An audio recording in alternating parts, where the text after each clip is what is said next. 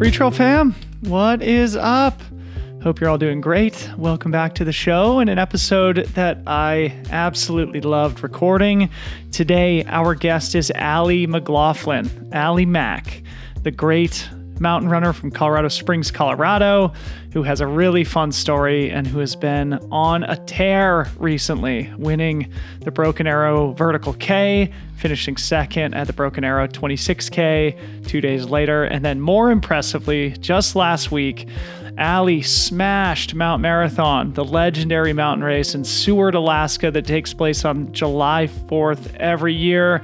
It is some of the best must-see TV, the best race day broadcasting in the sport of trail running. And this year, I was so excited to have a front row seat to watch Allie Mac put on a historic performance. Not only did she win, but she broke the course record set back in 2015 by the great Emily Forsberg by about 40 seconds. A legendary run from Allie Mac, so it was super fun to talk about it.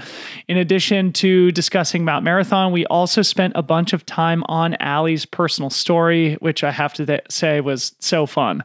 We didn't know each other well going into the conversation, but found that we have a lot in common. And it turned into one of those conversations where I just didn't look at my notes the whole time, and the conversation just flowed organically on its own. Super fun getting to know Allie, and I hope you all enjoy the conversation. As always, a big thank you to Speedland for being the presenting sponsor of the Free Trail Podcast. If you haven't yet checked out this amazing startup footwear brand, you must do so. Speedland provides a no-compromises premium product, totally reimagining the footwear business model from the ground up, pushing the industry forward. They are produced in small quantities of the best possible materials. The SLHSV is quite simply the sweetest shoe I've ever worn, and I would absolutely provide my full endorsement, not only of the product, but also the well-intentioned small team behind the brand. I'm so excited about what we're building, and we'd love it if you gave us a chance to be part of your footwear rotation. Please visit runspeedland.com. Check out the SLHSV and the forthcoming more maximal shoe, which we're finalizing design on now. So keep your eyes peeled on that. It's going to be incredible. For now, check out the SLHSV, runspeedland.com. Follow at runspeedland on Instagram and be part of this journey.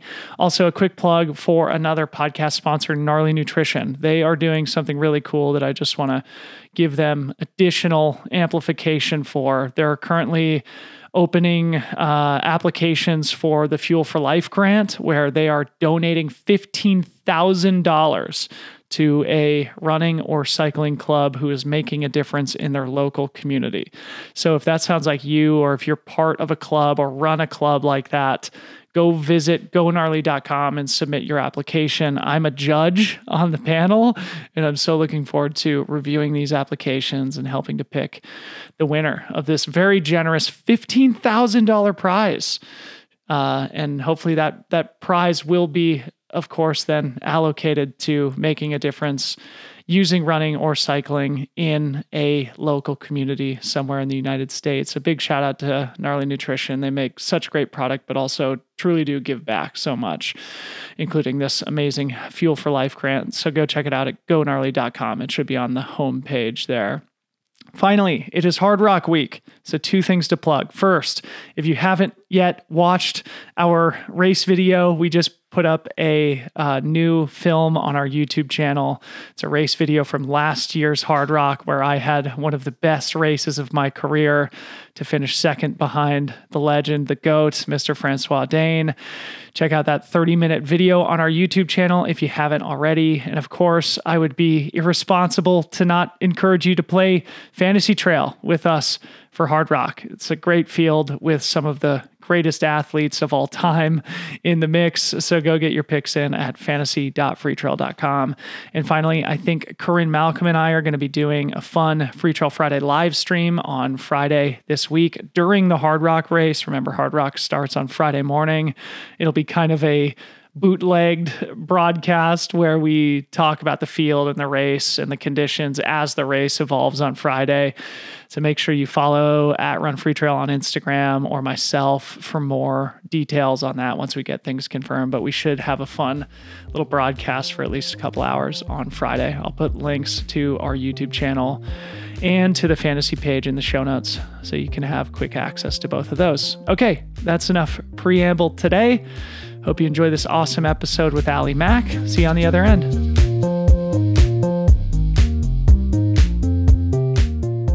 Allie Mack, welcome to the show. How are ya? I'm good. Thank you so much for having me. This is fun. Yeah, super glad to have you. And this is our first time ever talking. So good to see you and very happy to learn a little bit more about your story. And first of all, I love your nickname. Allie Mack is a great brand. It's a great sports nickname. Have you been using that for the entirety of your athletic career? Has that sort of been something that people have called you? Sort of. I went to CU Boulder and Wetmore was my coach. And I feel like in high school, people called me it once in a while, but I never really dawned on me. And then Wetmore called me it quite a bit. And so it kind of stuck after that. Iconic coach for the CU Buffaloes running program. We'll talk about that in a little bit because I think that'll be fun. But you are now home and settled after an amazing victory at Mount Marathon. I watched every second of your amazing performance there. How are you feeling, I guess, just a few days removed from that awesome performance? Yeah. It was, just like traveling to Alaska and back and stuff, or like coming back. It was a lot. So like it was on the plane, flew overnight. And like when I woke up, it was like kind of like it's finally sinking in. I was like, yes, like that happened. And it was so fast too. I wish I could relive the road section because I do love running. I train on roads a lot. So I like love that part. But like you also can't go that fast after in a mountain race, but it just like felt so good to run with the crowds. And I think I was so focused on the record. I was watching the time that I didn't, I didn't take it all in at the moment. So, little like kind of wish I could redo that, but that's fine. Yeah. As far as like soreness though, it seems to like keep coming in other spots, but I did run today, and that was one of my biggest goals going into the race. I was like, I just don't want to end my season crashing or doing anything crazy. I ran slowly with Harley today, and then. Yeah, so like quad, you feel it in your quads, your calves. Banged my shin. Yeah, I mean, it's incredible, especially just like how fast you fall off the mountain, basically. And we'll go into more detail about it. But yeah, it's hard to stop and smell the roses on the road section when you're chasing Emily Forsberg's course record. And I was wondering if that was part of your psychology, but we'll talk more about Mount Marathon in a bit. But before we get to it, I think it'd be fun to just do some deep background stuff with you. Like I said, you and I don't know each other, and I'm always interested to get to know the person behind the performance. And, of course, I've seen your name around the sport for a while, and I think I had a loose idea of the fact that you ran at CU Boulder and you live in Colorado Springs, but maybe give us the sort of 2-minute version of your life story just to set the table for the rest of the conversation. Okay. Yeah. I didn't start running till my junior year in high school. I played ice hockey my whole life, like pretty much from when I was 6 years old. Really? Did you grow up in Colorado? Mostly. My dad was in the Air Force when we didn't move around nearly as much as some families, but we lived in Texas for a good chunk, and that's actually where I started. And then we moved back to Colorado, and I played with the boys until high school. And then, they get really big. So my parents didn't want me playing like past high school age. With guys. So I played on a girls team in Denver, and we were the only team in Colorado. And then we would travel to the Midwest a lot for tournaments and big things. And that was what I wanted to do. I wanted to go to college for that.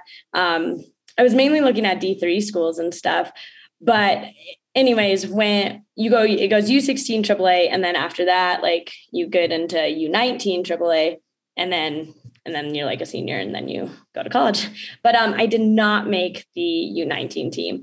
And I think it partly was size. Girls get really big too. Yeah. And so I could have played on the AA team, but the thing with like women's hockey is there's really, really talented girls, but then the level drops off. It's not very deep. Okay. So if you don't make the AAA team, it's kind of like you're just kind of playing like rec stuff. So so then that was when I always liked running, and so I was like, I had wanted to do it before, but it was just too many sports going on. And so once I didn't make the team, then I was like, well, I guess I'll go do cross country finally. Yeah. And that was super fun. And then I still played lacrosse through all of high school. You're a lax player too? Yeah. That's my background also. What a great sport that is. What a great sport. Where did you grow up? I grew up in Boulder. Yeah. So I started playing awesome. I'm a few years older than you, but that was sort of when the game was starting to move west away from Northeastern and Mid-Atlantic prep schools into the Mountain West, into the West Coast. And what a fantastic game that is. Talk about the whole hockey and lacrosse part of your life a little bit more, because I think this is really interesting now, having not known anything about that. I know like women's ice hockey is experiencing a bit of a revolution right now. Like I think it's an Olympic sport. I don't know if it has been for a long time. It's been for a little while, because I know like ever since I was like in middle school and elementary school, I always liked watching those girls and wanted to make it one day, as anyone. But yeah, lacrosse was actually a bigger part in high school of getting into running. We had a very good team, especially my year. We had like 9 freshmen on varsity the year I was a freshman. Mm. And so, and then we grew up together like throughout the 4 years of high school, and we won state our senior year. So it was like just like a perfect. And this is when you were in Colorado? Yes, I went to Air Academy. It's in Colorado. No way. Okay. Yeah. I went to Fairview High School in Boulder. And so we played Air Academy every year. Yeah. The cadets, the cadets, right? Yes. Oh, this is so fun. A couple of Colorado laxers here on a Zoom call. Yeah. And lacrosse is such a great sport too, because it's like, in getting me into running, and maybe you too, I played midfield, so you run a lot. And Colorado is I think even back then we were really competitive with the East Coast and California schools, especially Cherry Creek was always good, and guys and girls, I think. Yep.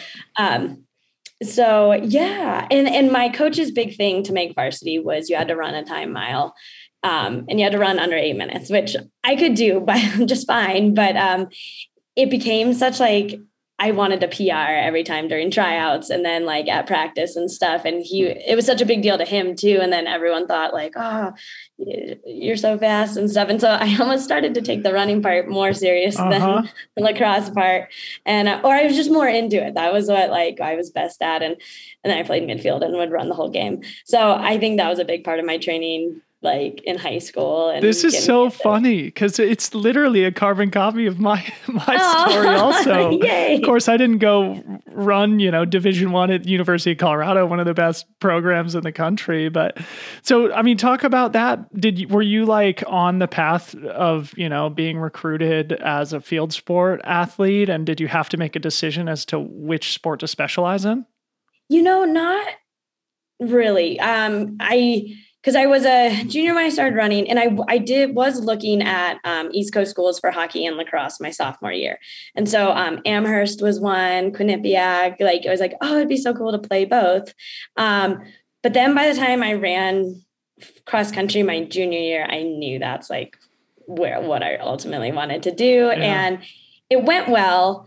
I got a stress fracture my first year because I didn't know what I was doing, but it was fine. But I did pretty darn well my first season. And so like it was enough to actually, I don't even know if like they noticed that, but the nice thing about cross country, it's in the fall. So, coaches have time to look before the spring and stuff. So yeah, I never really pursued lacrosse by then.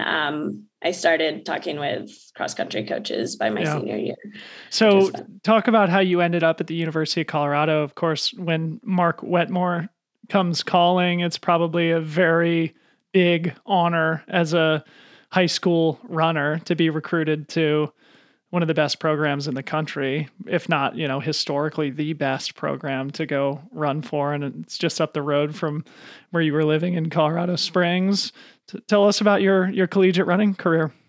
Yeah. And it's funny thinking back to being recruited because I was very naive, and not in a bad way. It was just like, I knew I loved to run. But since I hadn't been in the sport, I was still learning who was who and names of like professionals and what schools were good. But I had some good people around me who were helpful and stuff. But yeah, I took official visits to CU, Oregon, and Michigan State because my parents went there and they're like, oh, you need to go look at it. The Spartans, go Sparty. Yeah. And it was great, but I went in January and it was super cold and dark, and I would not survive there. I went to a Notre Dame Michigan State football game in East Lansing, and it was super fun. I have some friends that went to Michigan State also. Cool. But they are very passionate. I feel like much more into their football than we are at CU. Yeah, and well known for football more so than their cross country program, probably. So yeah, so keep going. It's all fun in itself, but it's also cool to go to a school that, cross country is like, we honestly do better than the football team. But anyways, and then I loved both of them, but ultimately it did come down to Mark and Heather.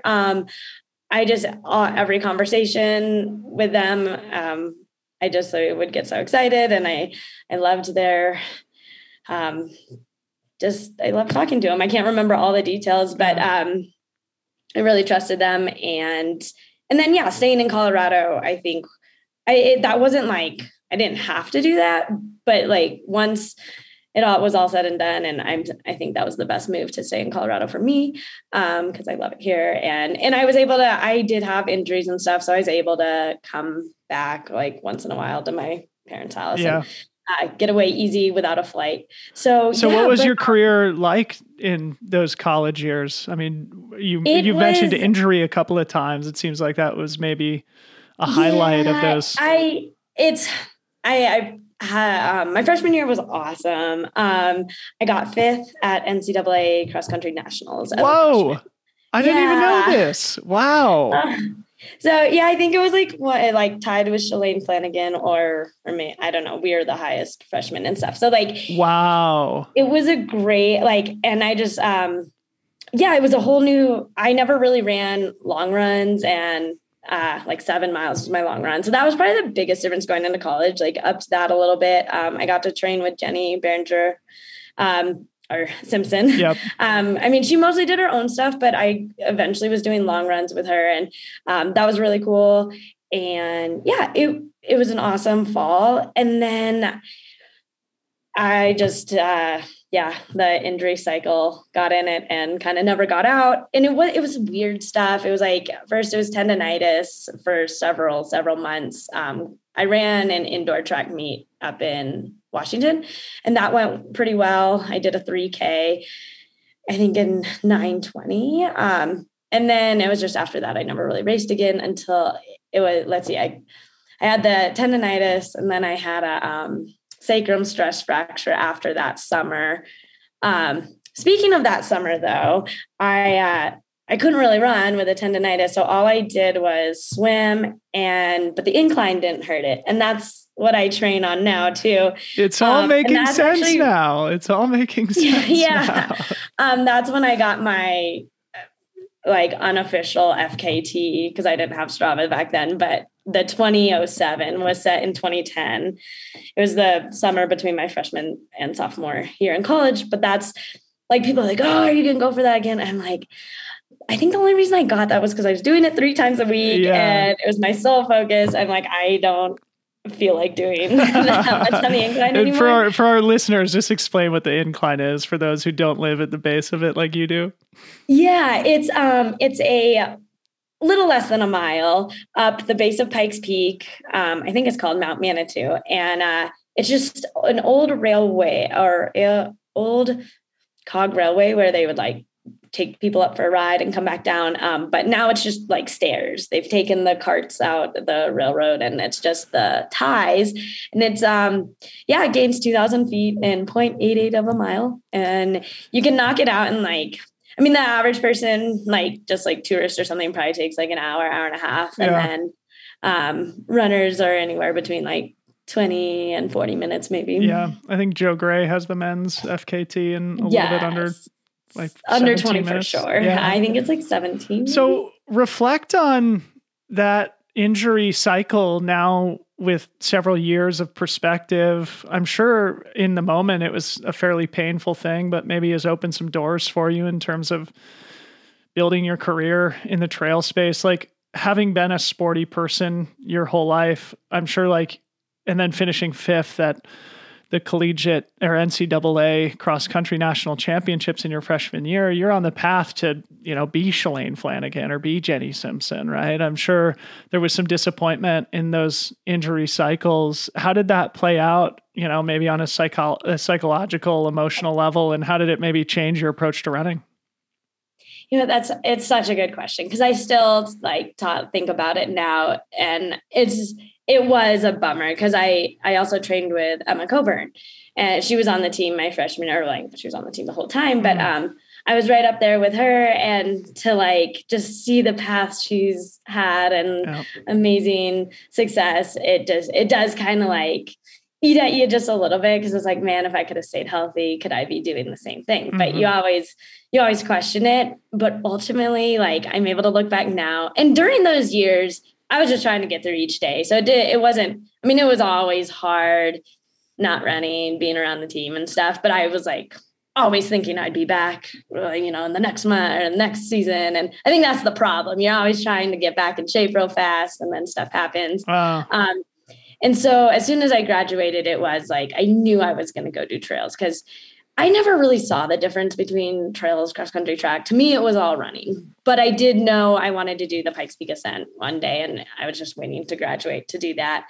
And it wasn't like I had to do it. It was just when I was ready after graduation, I would have the freedom to do it.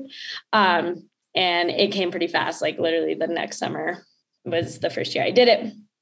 And I had done some other trail races. I actually made the US team that summer too. So it was kind of jump. I didn't mean to, but I just jumped in full into trails and then never looked back.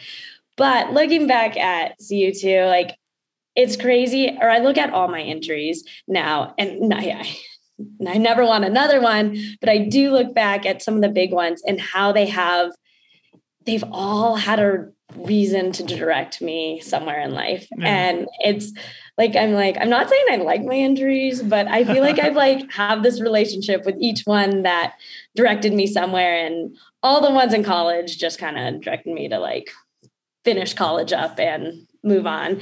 And then I got into trails, but I had in the middle of all this trails from 2014 to today, I think my biggest thing, I had hip surgery in 2016. And that I wanted to move to Nashville for film and country music and all this stuff. And I decided not to because I was no, running's going good.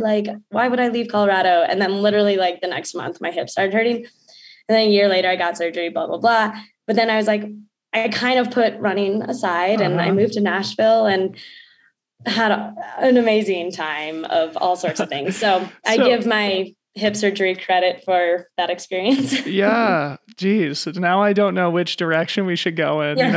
Should we talk about the Pikes Peak Ascent or should we go into the creativity aspect? Because this is something that I wanted to learn about you too. But I guess to go sequentially, maybe we talk about Pikes Peak Ascent first, because you sort of came out of college. You mentioned this, and I think it was 2014 that you ran it for the first time and you won and you beat Morgan Aratola, who's an Olympic Nordic skier and one of the great sort of uphill specialists in trail running over the course of the last decade.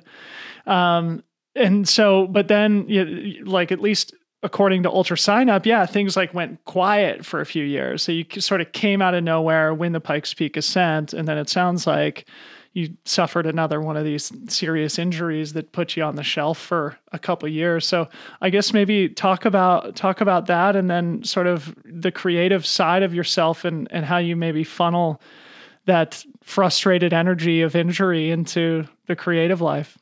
Yeah, absolutely. And I can answer both questions because I'll try to make it short, but the story, they kind of intertwine. Just, do you want to hear I don't know if I need to really talk about the ascent much, but kind of after that. I mean, I'm sure doing the ascent and winning, coming out of the gates, coming out of college, being like, oh, I mean, seeing people like Emma Coburn and your contemporaries, who you were racing against in the NCAA, it was probably like, wow, I just won this big trail race on my first try. It probably gave you at least some feeling of satisfaction after many years of frustration during your college years. Absolutely. Yeah. And so before that was in August. And a few months before that, I ran the US Mountain Champs, and I won that to make the world team that went to Italy.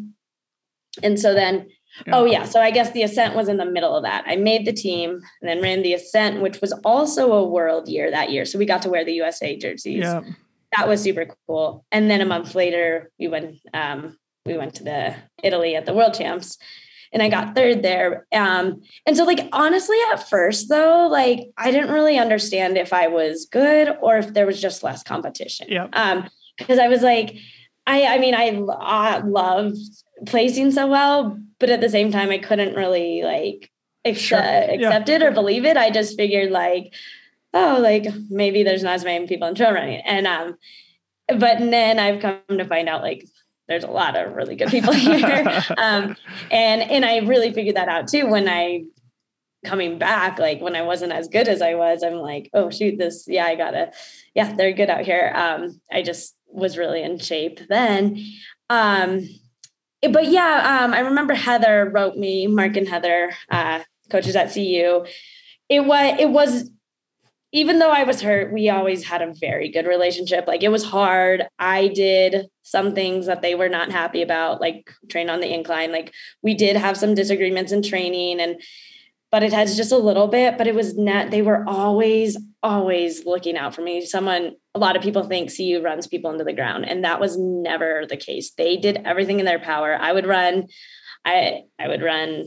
even though I did long runs in the beginning, but then they cut my mileage way back when I started having injuries, and they would even drive out specifically so I could run my whole long run with the team, but I would stop early. So instead of going out and back by myself, they would come drive and pick me up, so many great things. But in the end, when I finally didn't take my fifth year, it was pretty, I just remember crying in their office and stuff, but it was the best decision for both sides. And, but anyways, then when I won that US Mount, when I made the team, Heather wrote me the nicest email just about being a national champion. And I thought that meant so much to me, that they were still watching me on the trails. And did it feel like a little validation for not taking the fifth year and pursuing a different path?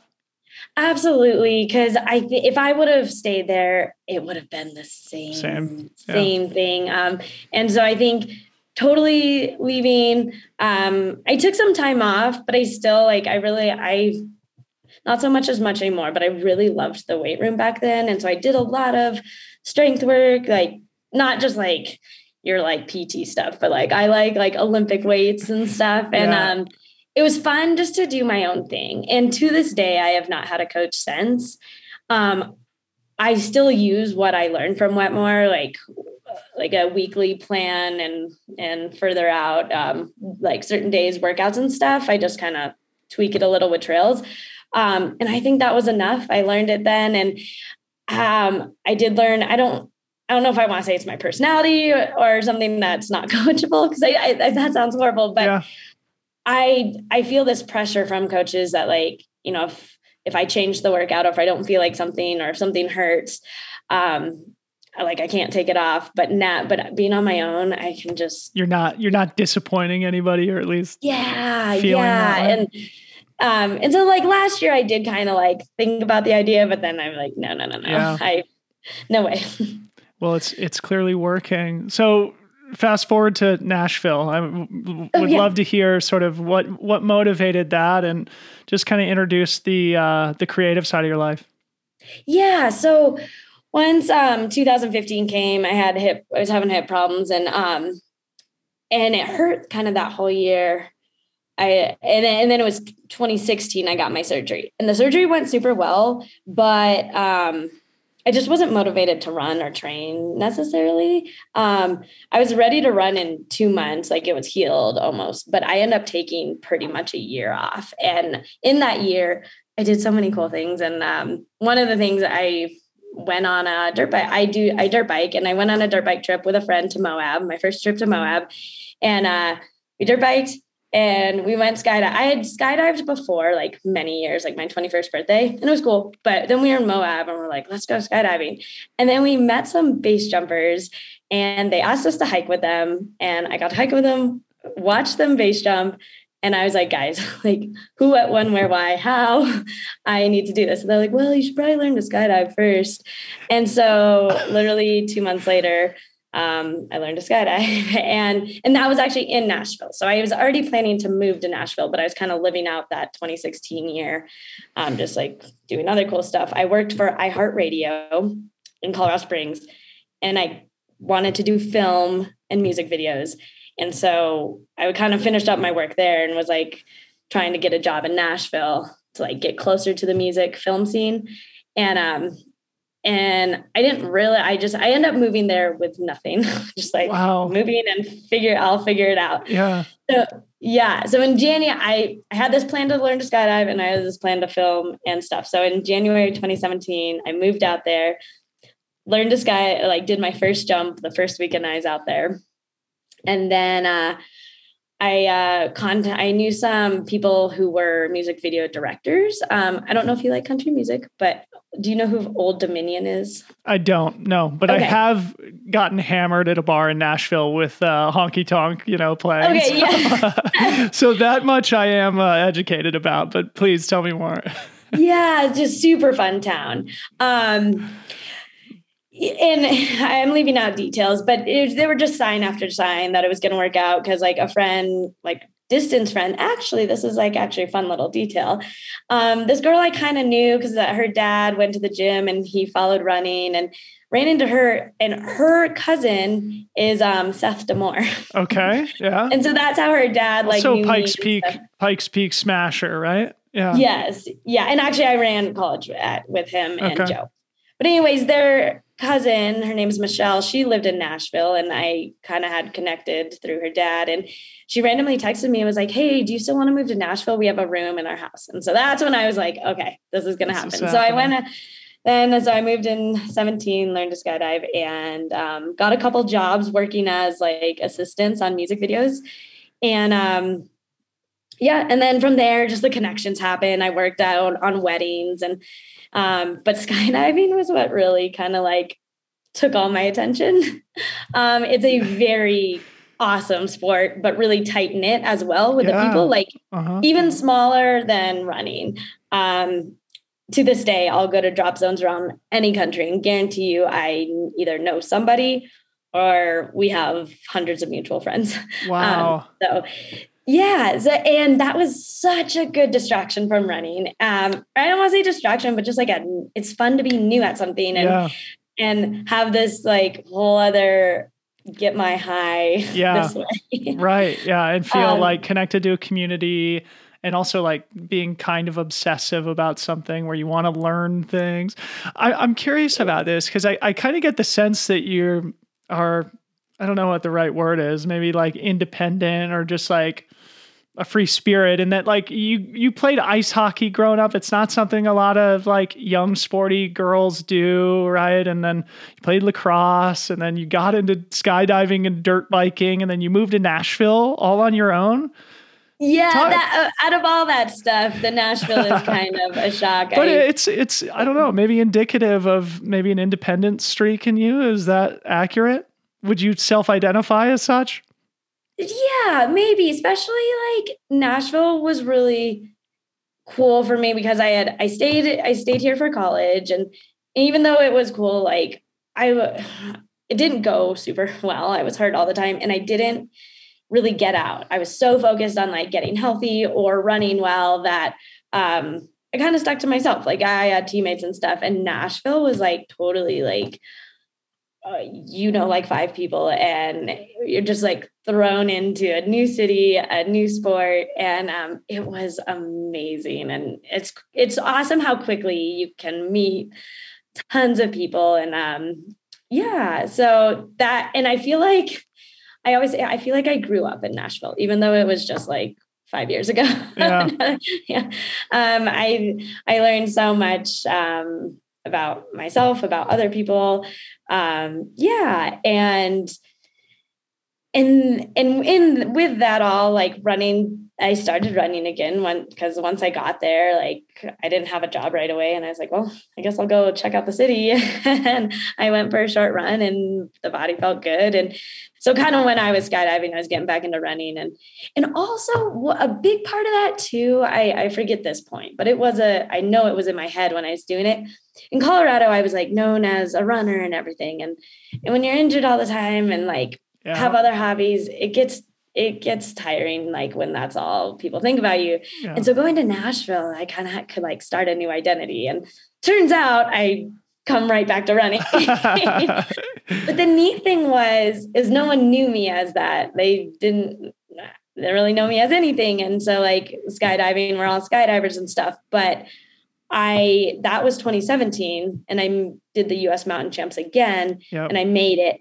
And so like everyone in Nashville, like the people, I worked at a pizza place and then all the skydivers and then all the film work people, they were just like, they're like, wow, and I'm like, could do this. Yeah. Like they thought it was the coolest thing ever. And I'm like, this is fun. Like, to have people appreciate it. And then you guys won the gold medal that year and you were the highest placing American. No big deal. So a pretty great way to, reintroduce yourself to the running world. This is so funny, Allie, because like I was so thinking as I was just kind of like looking at your story and trying to decide where I wanted to go with the conversation. I was like, it's kind of strange how there was like that big gap in between 2014 and 2017 when she sort of burst onto the scene. And I remember the Pikes Peak race when you beat Morgan Aratola. And then, you disappeared for a couple of years and you were just out skydiving and living the dream in Nashville. So I don't want to go too far without talking about, this creative side of you, because it seems like, you're into film and music. And I know like you do at least some work for ATRA, the American Trail Running Association, that incorporates some of this creative talent that you have. So maybe where was that born, and just kind of tell us, how you view yourself artistically, I guess. Yeah. It all started with really working for the radio station and music videos. Like, I just love how music can add to anything and just like the emotional side of stuff. And so then working on music videos, I kind of took that to my own style. When I did weddings, that essentially is kind of a music video. When you say doing weddings, are you filming weddings? Yes. Or yeah. Okay. I worked with a guy for a whole summer in Nashville who was very good. Him and his wife had a business and they charge very high dollar. And so that's why I was kind of like, oh, maybe I'll get into this. Like, yeah. And I did ultimately, that's what I did when I moved back to Colorado. I wanted to start my own business and I thought the money was going to be in weddings. But then 2020 hit. Yeah. All the weddings I had booked, canceled, postponed. And so that's when I started working for ATRA. I had known Nancy and I don't know I think like we had talked about doing videos for them before, but I was still living in Nashville. So like I would come and do like little things. But then, when 2020 came around, it really opened up a lot of things. And we went to some races that were still happening and would make films, and she really liked it all. And then I did the weddings that were rescheduled and stuff, but then I realized like how stressful they actually are compared to these running videos. And so I still did a couple last year of friend, like, yes. And I would still do them, but I do not want to have like a whole summer booked. And like, if I'm running, like when running's going well, it's most weddings are in the summer on the weekends. And so I'm like, that's not going to work too well. Yeah. So yeah, anyways, did a lot of work for Atra. And then I forget how the conversation all started, but I am now working for Aravaipa as well. I'm their content producer in Colorado, but I work. Cool. Yeah. But before they opened the office, I did contract work for them. So I worked at Cocodona the first year, and then I got hired last December. Awesome. Are you musically inclined also? Because I mean, Nashville is known for obviously the music scene, and you're talking about your history in radio. Are you musical also? No, I took piano lessons a long time ago, and when I was like in elementary school, and it just never clicked. Yeah. But I love it. Like, I'm a consumer of it. And so being out there was so fun because I was surrounded by them all. And it's a grind, like, to see like all my roommates trying to make it, all the people at the pizza place trying to make it. It was nice to like just be watching them and not be in the rat race as well. Yeah. However, I did feel like I fit in because I was still in the creative film thing. So I made some music videos for them, like small projects. So I still we got to help each other. And, I was like 28, 29 there. I still felt old to be working at a pizza place. Like, I'm like, I have a college degree, and here I am trying to hustle on the side. But in Nashville, that's everyone. Right, and so I felt like I fit in. And then once I moved back to Colorado, I still worked restaurant for a little while, but I didn't feel as good about it because Nashville, that's what you do. Yeah. So cool. So now you're back home in Colorado. You get to marry your lifelong love of running with, a creative streak as well. So what ultimately brought you back home, just to sort of round out the story? Yeah, several things, but mostly I was getting serious about starting my own business, and I knew I wanted to come back. So with weddings, it's a lot of it. You get hired locally usually. And so I was like, I don't want to have a foundation in Tennessee, but also it felt time. There was just a lot of drama around my life. I was not in it. But we don't need to go there. Yeah, we don't need to go there. It was a lot. And so I was like, I'm just ready to get home and get away from it. I still talk to everyone there, but it was nice to kind of separate myself from that. How does, maybe the last question on this sort of creative side of your life, because I think it's interesting. I mean, is that something that's been with you forever? And maybe how has it helped to support your athletic life over the years, or in what ways has your athletic life sort of influenced your creative direction? I've always been creative, but the film and stuff didn't really come till right around after college. And it's funny because I still think, picking a major in college, I think for 90% of us, we're just too young at that point to know. Totally. I don't want to speak for everyone because there's some kids who really are driven, but I went for sports medicine and switched that quite fast for multiple reasons. Chemistry kicked my butt. And I realized I didn't want my whole life to be all around running or sports. Yeah. If you're sports medicine, you're constantly going to be seeing athletes as patients, and then you also run. And I just realized no, that's going to be too much. So I moved to communications because that's the easiest. So did I. I literally did the exact same thing. Yeah. Because I literally was on the sports med path too. And just was sitting in these lab classes. I hate this. I think I cried one morning in biology lab. I was like, I just do not want to be here. This is so funny. Yeah. I feel so simpatico with you as the lacrosse player, as a radio person, radio listener, at least myself, my entire life. And now coming to find out that we're failed sports medicine people who turn into communicators. Oh, so cool. Well, and I need to keep on this track, but one of the things I was hoping to do when I moved to Nashville was work it's called the Bobby Bones Show. It's a country radio station, but they're syndicated. But yeah, I was never on air, and I don't think that would have been right for me, but I wanted to work in it in some capacity. But to see you like announcing and stuff, that's cool. You took that path. It's like in hindsight, it makes perfect sense because I've been a sports talk radio person my whole life. But Freetrail is grateful for the support of Jolbo Eyewear, the best sunglass brand in the game. I've been fortunate to work with these guys for probably 7 or 8 years at this point. Jolbo was born in the mountains of France way back in 1888, and they have been a leader in mountain sport eyewear ever since. Jolbo's special sauce lies in the photochromic reactive lenses that adjust to lighting conditions, getting lighter or darker depending on the intensity of the natural light. It's really just an amazing product. You put them on and you keep them on, no matter if you're in the shade, in variable light, or full-on bluebird conditions. The glasses adjust for you so you don't have to. My 2 favorite models are the Ultimate and the Fury, so go check these out. The Ultimate is more of an exposed lens, athletic look, where the Fury is more of a shield design, but both are under 27 grams, so extremely lightweight and high performance. Best sunnies in the trail biz. Go check out the products at jolbo.com.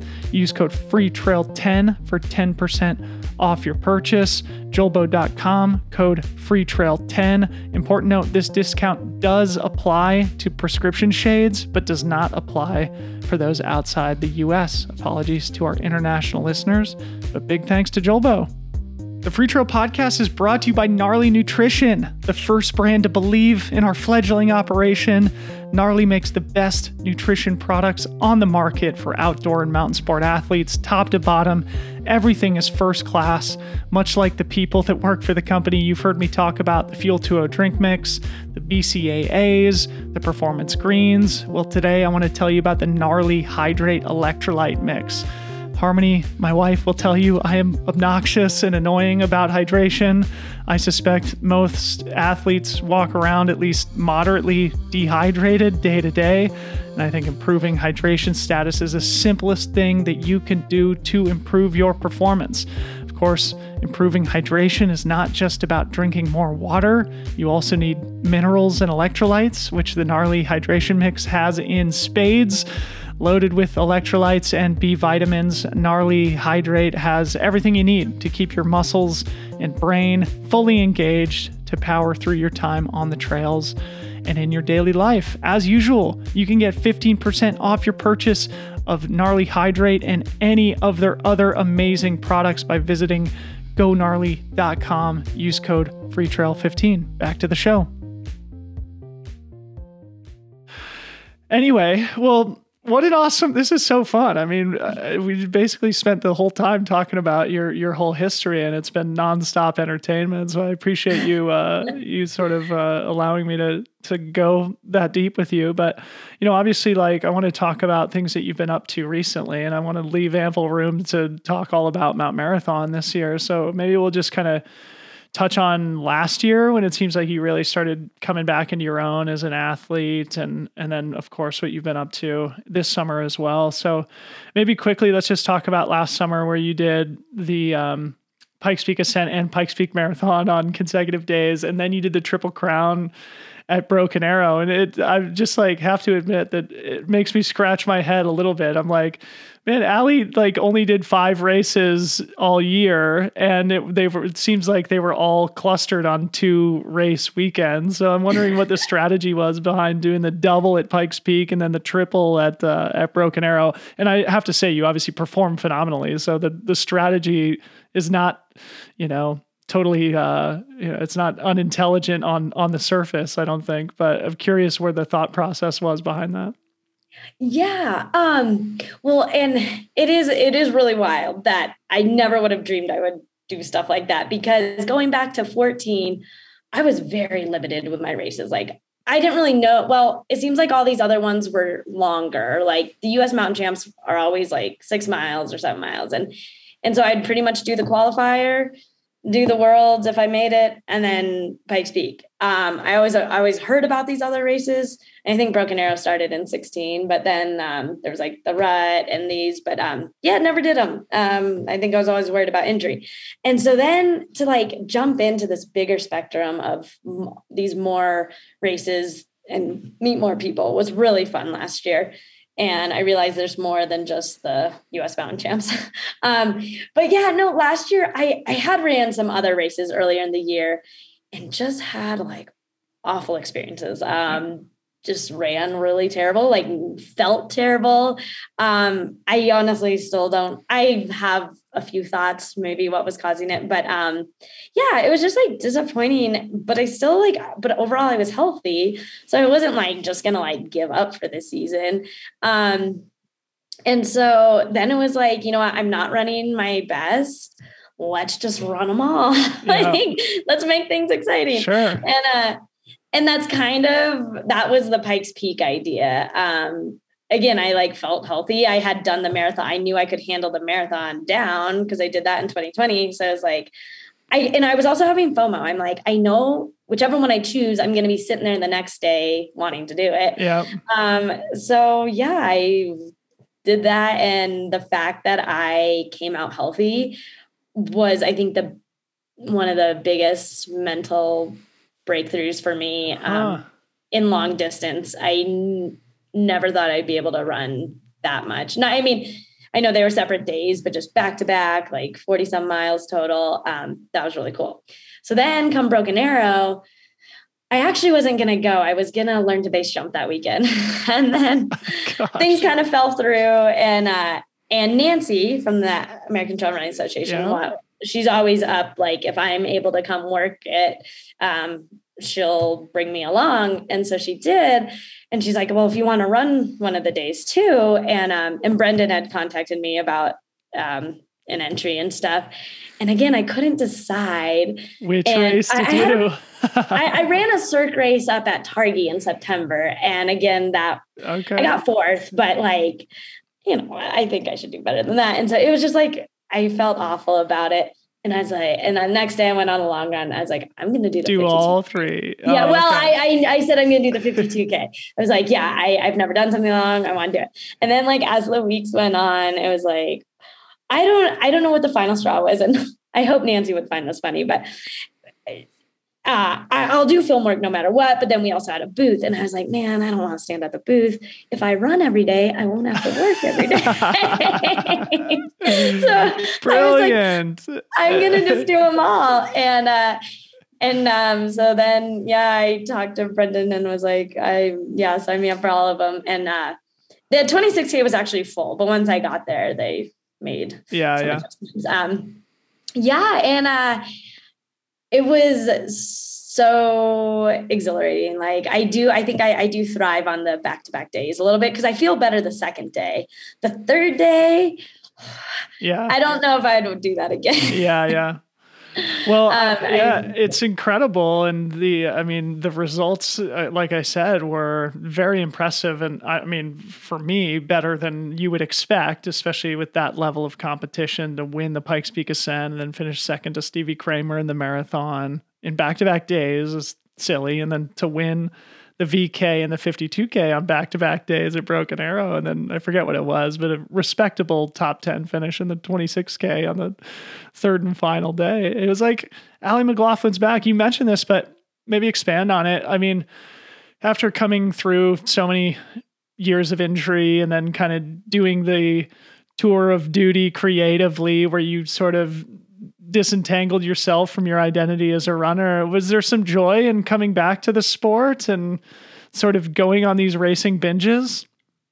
Totally. Like more so for community is always a cool thing. But again, I felt like besides my tight little group, like with Atra and people I had ran with back in 2014, a lot of these people, like faces were new to me. So like, that was cool to meet new people, but the satisfaction of staying healthy was just so cool. And I was trying to figure out what I was doing different so I could keep that going. But definitely I think, and I realized yeah, I kind of ran away from running, but I realized ultimately this is what I love to do. And I love skydiving, but I think running will always be my first. But it's nice to have things to fall back on when just to mix up. Yeah. And our injuries do teach us things. You mentioned that earlier in our conversation. And I've always thought it would be a good podcast to just basically do episodes and talk only about injury and what you sort of learn from it and the dark days of being in the middle of those existential crises when it feels like our lives are ending, and then coming through the other side with this like new appreciation of health and also just like a new understanding of who you are. So maybe that's something you and I can work on as a absolutely. And one thing, like we can go deeper later, but I think I see people now my age or older who get their first injury ever and may have to have surgery or not, and it just crushes them. And I'm here saying, like, I can see the other side already. I'm like, okay, you might have to take a year off, which I know sounds like the worst thing ever, but like in the blip of things, trust me, it goes by. I've taken so many different like years off in a way, and the best can still be yet to come. And you also learn like how to be calm about it. I had to take 4 months off. 2020 to the winter, not this last winter, but the winter before, with some IT band thing that just like never got better. But I don't cross train as hard anymore either. I just kind of like wait and chill, do other things. And then I feel like when it's time, it's time. Yeah.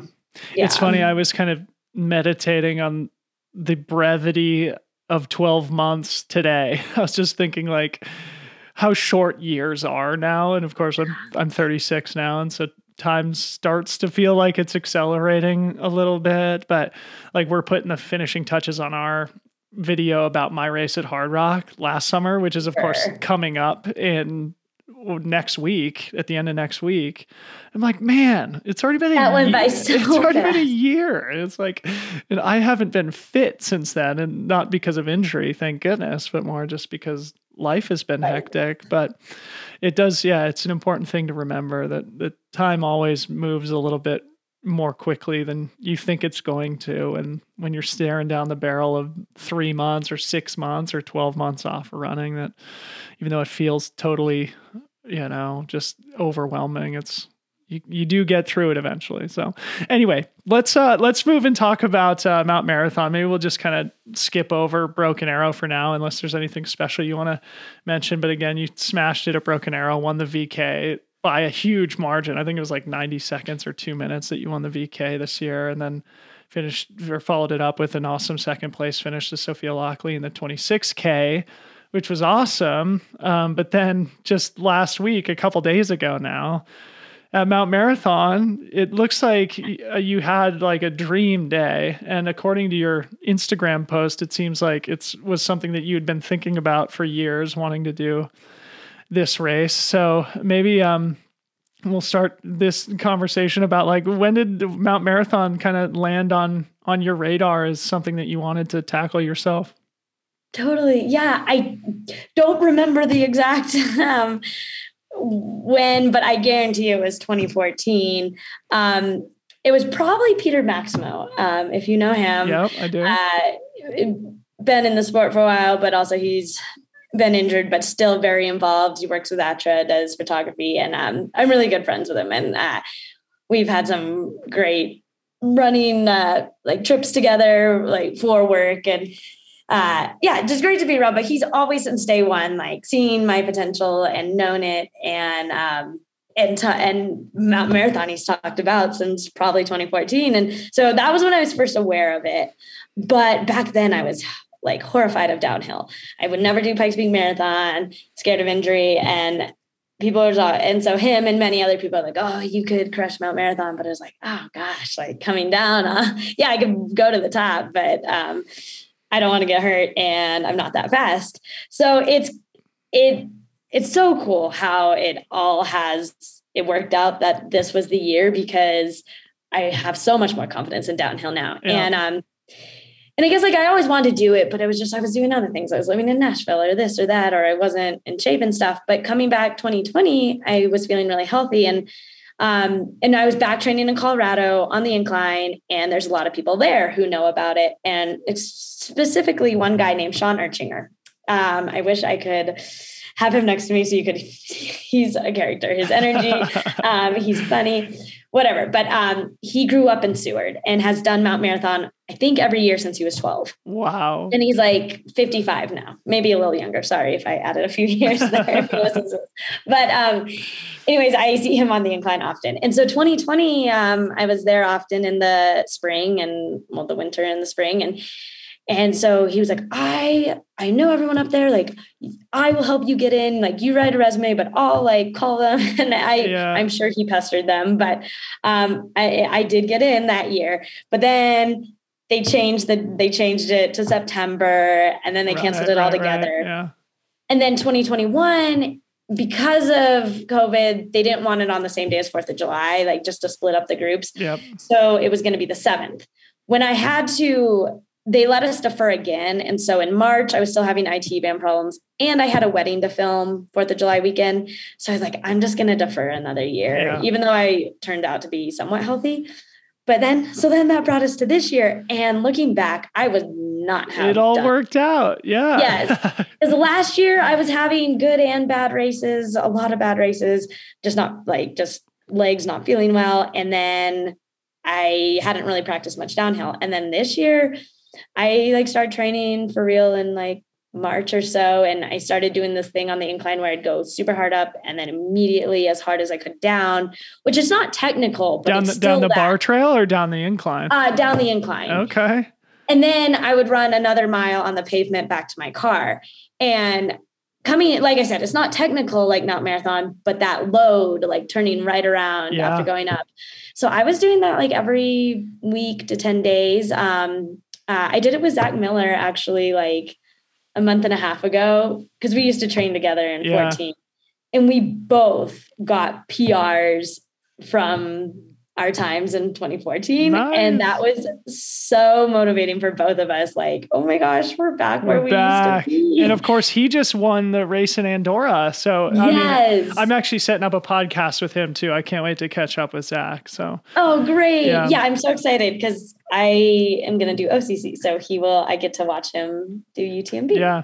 Okay. So keep going. Yeah. Oh, okay. Sorry. It's not the best storyteller. No. You ultimately make it finally to Seward this year. And it seems like the stars are aligning. I was actually Google Earthing Seward today just to kind of understand where it is a little bit better.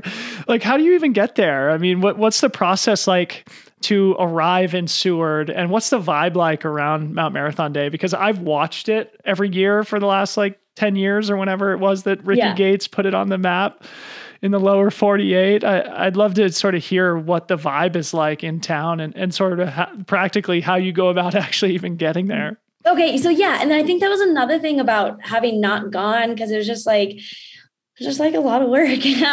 But once people are always willing to help and stuff, but I kind of don't like that. Sometimes I just want to be able to do it myself. And my parents were actually going to come if we did it in 2020. And that's always nice to travel with them, but they did not this year.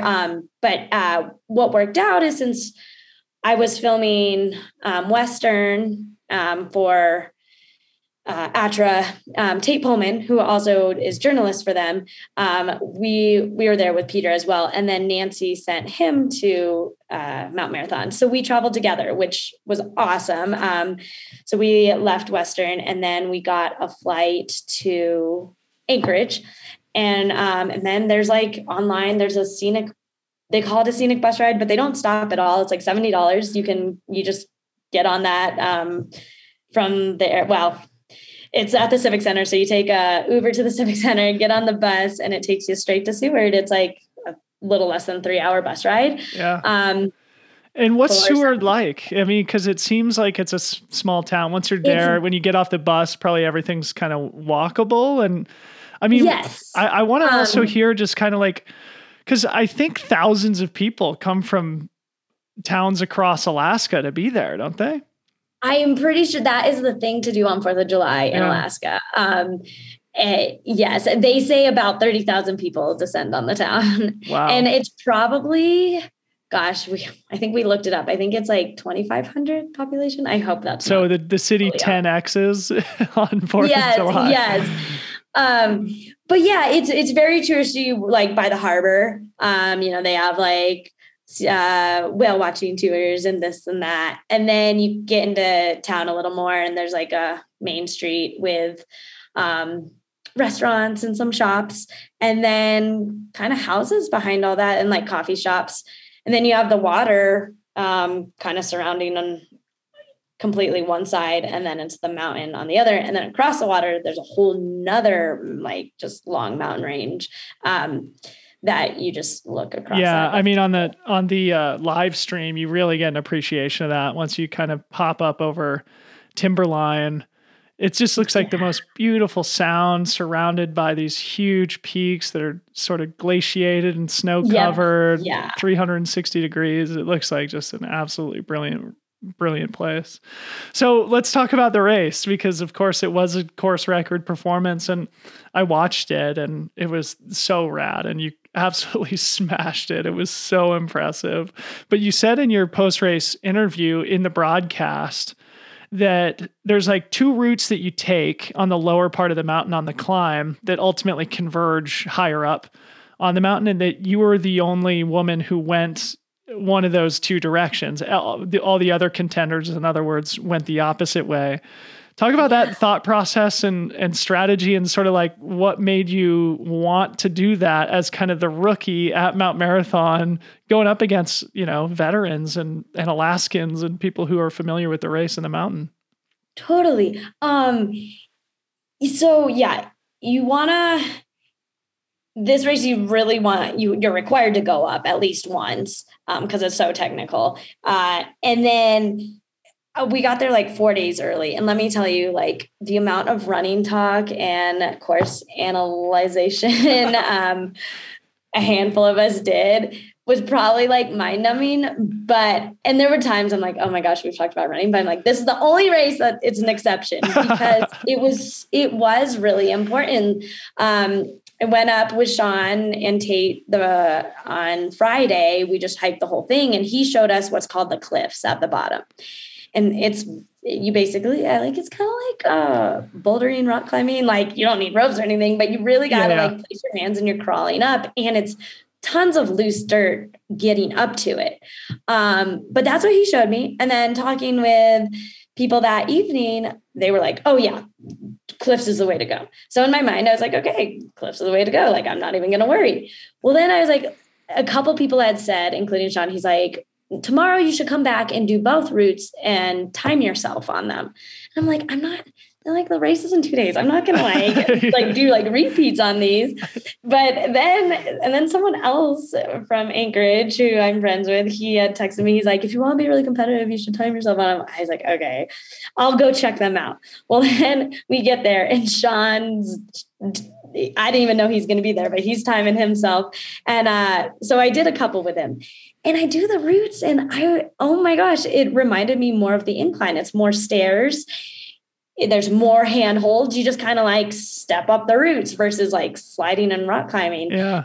And I did time myself, and I wasn't like race pacing it, but I tried to go the same effort. And for me, the routes took way less effort and I had a faster time. So I was like, oh, well, that's the way to go.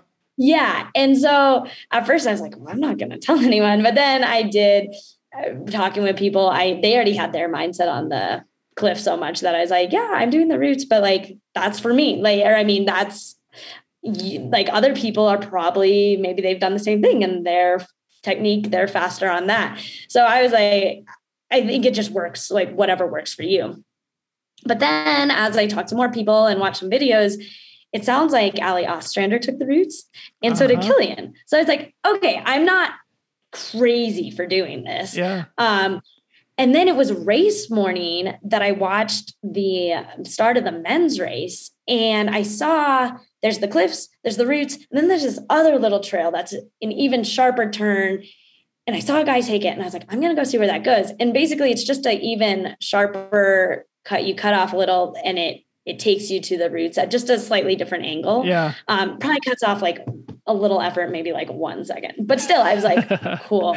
1 second makes a difference in a 5K. That's for sure. Well, that, and I was kind of going for time. So I was like, it was so great to have my mind so completely set on what I was doing. Because if I'm indecisive in a race, I mean, usually you don't have issues of route in most races, but to just have a plan, I think was the best idea. Like, I don't do my homework very well, but on this race, like, it was so good to go in confidently knowing what I was going to do. So yeah, we get there and I take my hard corner and as far as I know, at least in the top group, Everett, no one followed me. And even my friend Olivia, who was like maybe a few steps back, she was like, yeah, I think you really threw them off. They did not expect you to take that sharp turn. And then a few other girls like got real confused. And I don't know what happened, but it sounds like it caused some confusion. Really? And then if you do go fast enough, you can slip by into the brush before they even get up. Like, if I was fast enough, so they would not even see me. They might think they wouldn't know where you are behind. Yeah. So that's what was my goal. I was like, if I can get up. I mean, even on the broadcast, people didn't know where you were. There's like, until you were like, whatever, 2/3 of the way up the mountain. People thought one of the other, I think, Native Alaskan women was in the lead. But anyway, I mean, it's just fascinating to learn more about the race and the strategy. And, speaking about the strategy, I think for you, it's interesting. Like, you've mentioned that at least at some points in your career, you've been a little self-conscious about your descending, but you're an absolutely ridiculously fast climber. And I mean, Max King posted that you ran the 3rd fastest climb overall between men and women on race day. Is that accurate? So cool to hear.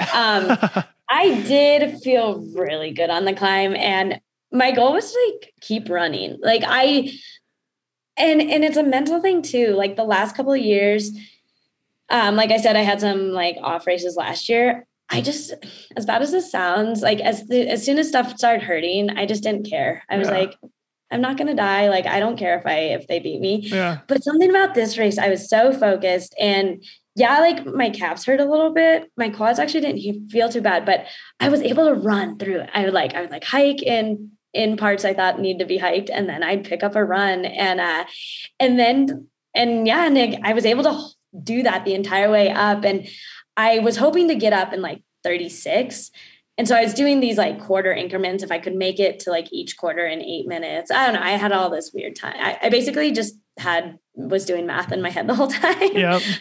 But I got up there in 34:20, and I was like, that kind of shocked me. I was stoked. And then to hear that I would have been 3rd in the men, I was like, oh my gosh, that's cool.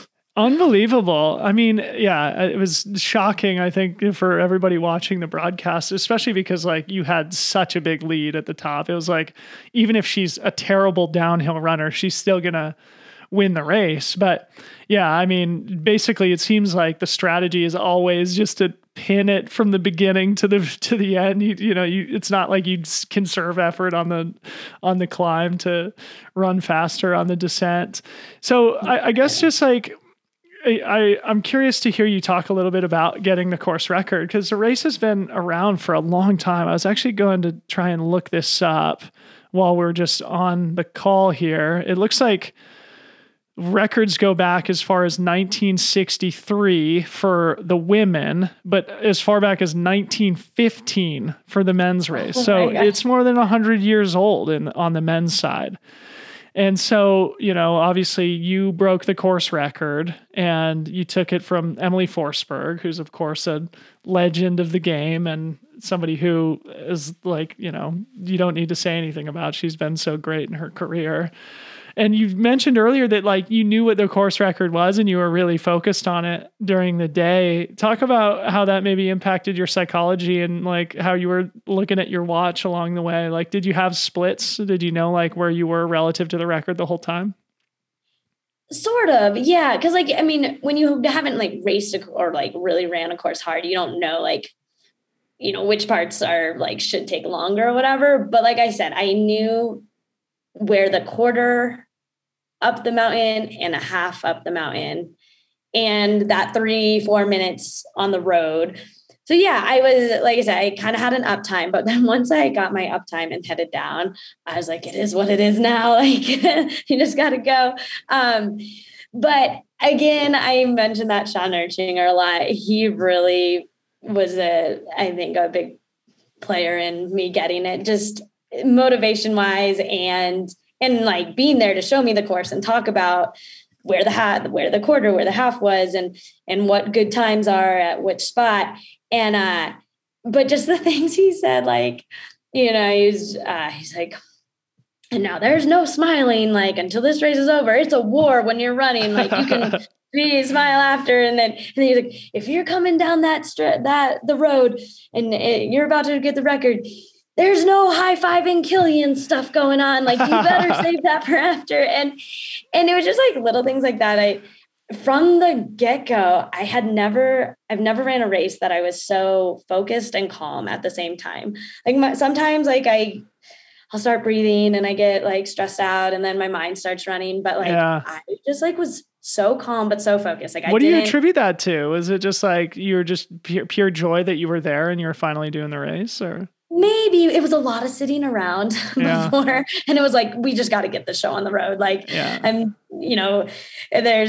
some people had fun, and I had fun in Seward, but you're trying to like taper. You don't want to like do too many activities. Yeah. So it was definitely like getting a little stir crazy, and it was great temperature. But I really think like having Sean in my head about each thing, it was like, you can do this. Just like, get it, like click on. Like I got to the gate in 3 minutes, and then I got to the quarter up I was planning for 12 minutes, but I was there at like 10:20. And it was just like really focusing on the time, I think, occupied my mind, which I really enjoy. Yeah.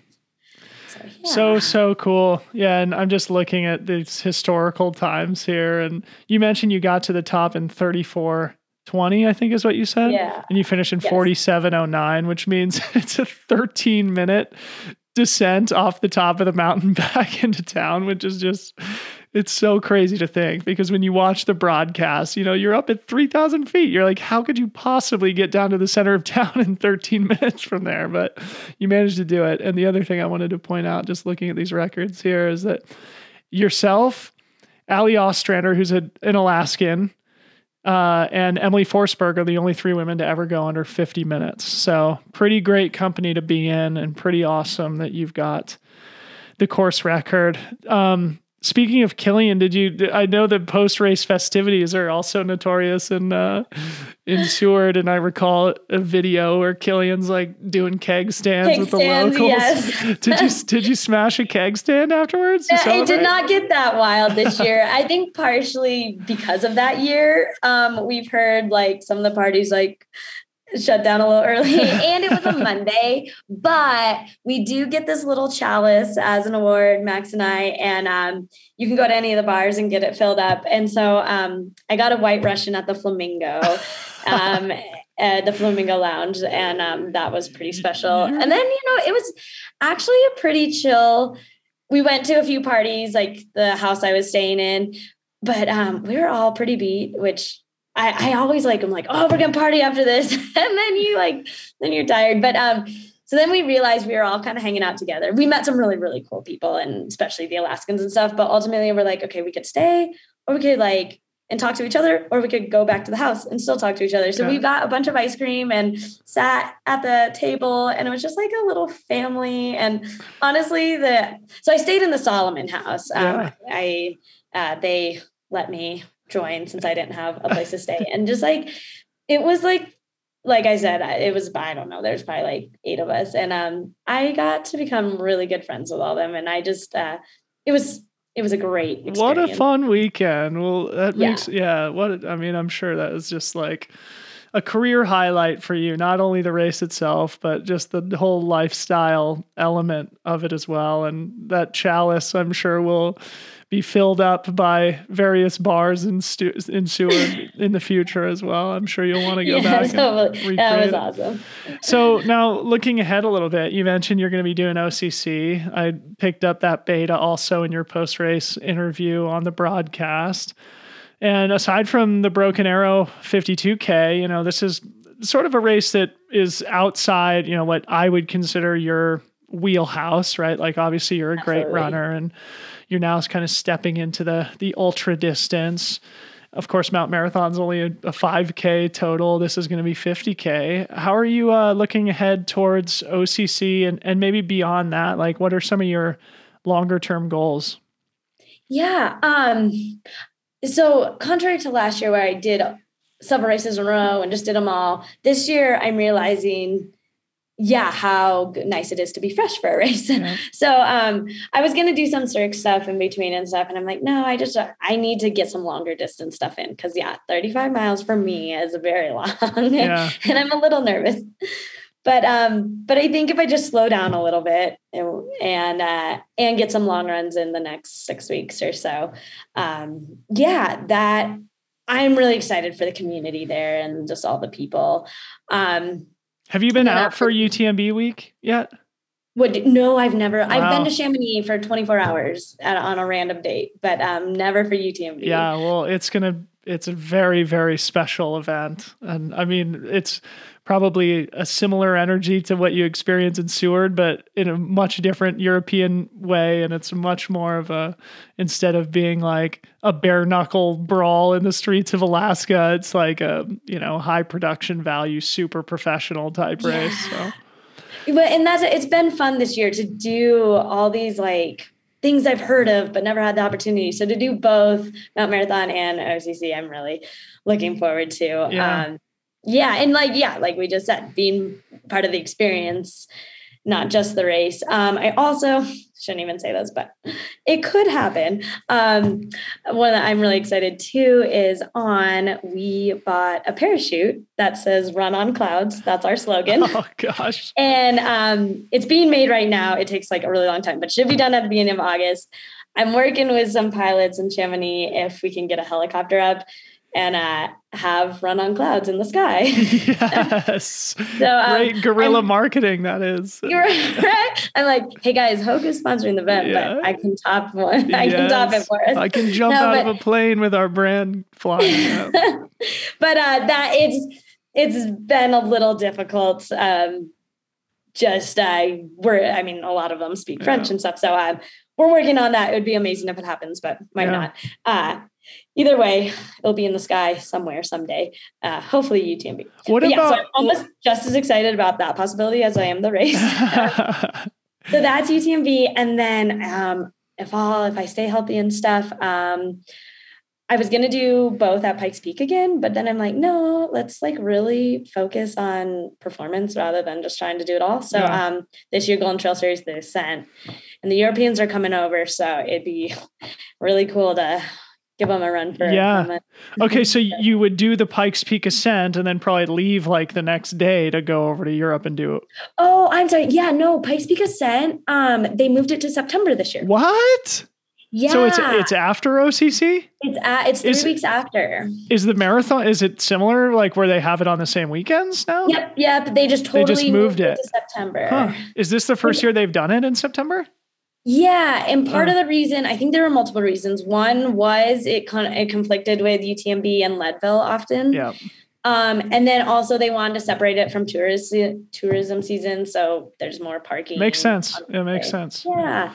So that's working out real well. And then after that is the Flagstaff Sky Peaks, which is Golden Trail. So that's only a week apart. And then you would potentially qualify for the final of the Golden Trail Series. Yeah. However, I don't know the dates of that. I'm not really trying to qualify for that. Like, I just like to race. Yeah. Because people if the Europeans come over, it'd be good. Because I made the Thailand team by winning the VK at Broken Arrow. And so I think those two events kind of conflict with one another, if I'm not mistaken. I think the Golden Trail final is also in Thailand. Really? Or maybe it's in Madeira. Maybe I'm wrong. Anyway, but I think it'd be difficult to do both. But either way, that's an awesome calendar. I wanted to also ask you, sort of as we start winding down before I let you go, you mentioned the Cirque series a couple of times. I actually had Julian Carr on the podcast. We just talked the other day and the episode went up, I think, yesterday. But I think it's a really exciting time in sort of shorter distance trail stuff. Absolutely. And you've probably experienced some frustration over the course of your career that like, everybody kind of talks about the 100-milers and whatever, and like the VKs and the Mount Marathons and the Cirque Series. Like, I mean, I'm so convinced that Cirque Series thing is going to be a phenomenon in the sport, and it's like really, really good for the sport. So maybe any comments on maybe what feels like, at least to me, like a little bit of a revelation in shorter course trail running right now, where the level of competition is going up. There's a little bit more attention. Races like Broken Arrow, I think, have been instrumental in that. And then the Golden Trail Series also, with their amazing broadcasts of the races happening in Europe that are sub ultra distance. Any comments on that as we start to wind down? Yeah, I think it's a fantastic thing that's happening. And I think Julian's doing amazing. His courses are beautiful.